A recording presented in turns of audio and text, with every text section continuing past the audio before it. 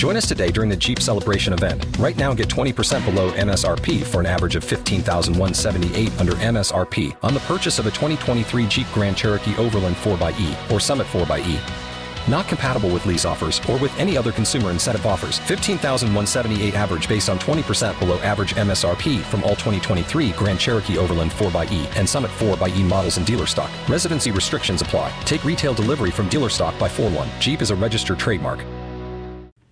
Well, the heat and humidity continues. We did okay with our 4th of July activities and festivities, right? We had some heavy storms develop, but went pretty much as expected with the majority of the activity pretty widely scattered and confined to mostly the afternoon hours. Now, where the storms occurred, they were intense.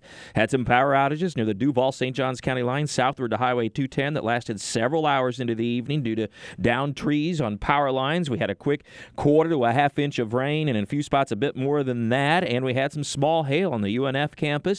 At the St. John's Town Center, and we also had a little hail reported just into northwestern portions of St. Johns County, and we had a pretty significant apartment fire in Mandarin due to an apparent lightning strike. So these storms packed a punch, but were primarily inland, and still less than half the area managed to get rain. That changes over the next few days. The thunderstorms will become more active, even heavier, and more importantly, perhaps more widespread, and at times making it all the way to the beaches. So keep a wary eye on the sky. And again, don't treat that lightning lightly. Make sure you respect it and get inside and indoors as soon as you hear thunder or see lightning, if it's at all anywhere close to you. We're looking at everybody getting at least some rain between today and Friday night, and amounts will average an inch or two, but some spots several inches, and of course some of the heavier storms as we are accustomed to this time of year.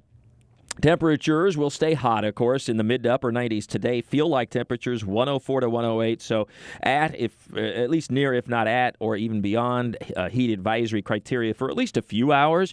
But the afternoon storms will help out along that cloud cover, and we'll see the temperatures come down slightly. Dare I call the 90s, low to mid 90s coming down, but it's at least not quite as hot. 92 is the average high temperature right now, which is, by the way, the hottest average high temperature that we have of the year, and will continue now for several weeks.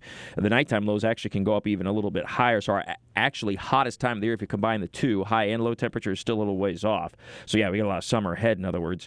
And but low to mid 90s for much of the rest of the week. And right into the weekend, it does look like storms become a little more hit and miss and more scattered again by the time we get to Saturday and Sunday. But of course, also still locally heavy, at least. In the tropics, well, good news here. We have no areas of concern across the Atlantic. There is a wave moving across the Caribbean. It's being shredded by shear, and no development expected, though it could, once it crosses Central America, develop over the weekend or early next week over the East Pacific, which will be a more active area over the next 5 to 7 days. More in Talking the Tropics with Mike at WOKV.com and ActionNewsJax.com. I've posted a new Buresh blog.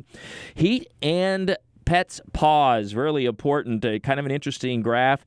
Temperature at 85 degrees. Grass is typically 88. The pavement 130 degrees.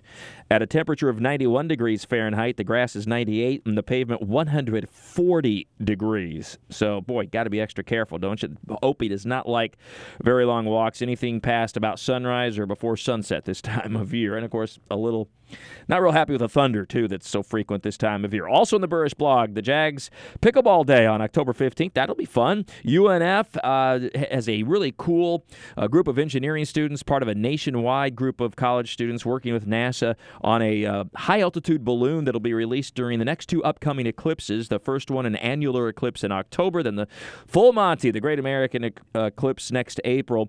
More on that in the Buresh blog. I've posted the story. And also, you know what? We're halfway through the year. As of June 30th, we're 6 months into 2023. Hard to believe, and I do sort of a little bit of a half a year review weather-wise.